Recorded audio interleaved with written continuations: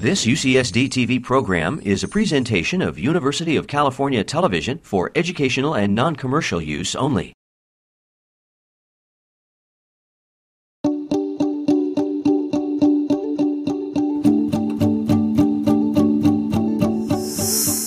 I'm Scott Paulson. I'm the University Carillonneur. That means I play the chimes.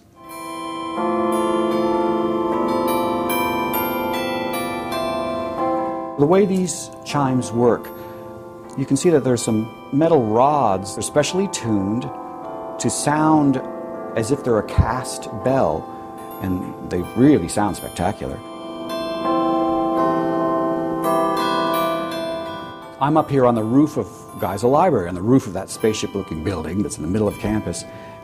I go up a secret stairwell, 9 flights of stairs basically, to get onto the roof.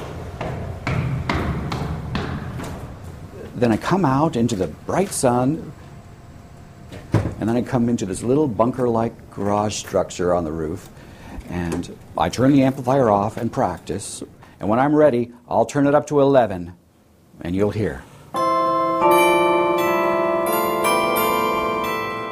I'm asking people to send in song requests to celebrate UCSD's 50th anniversary.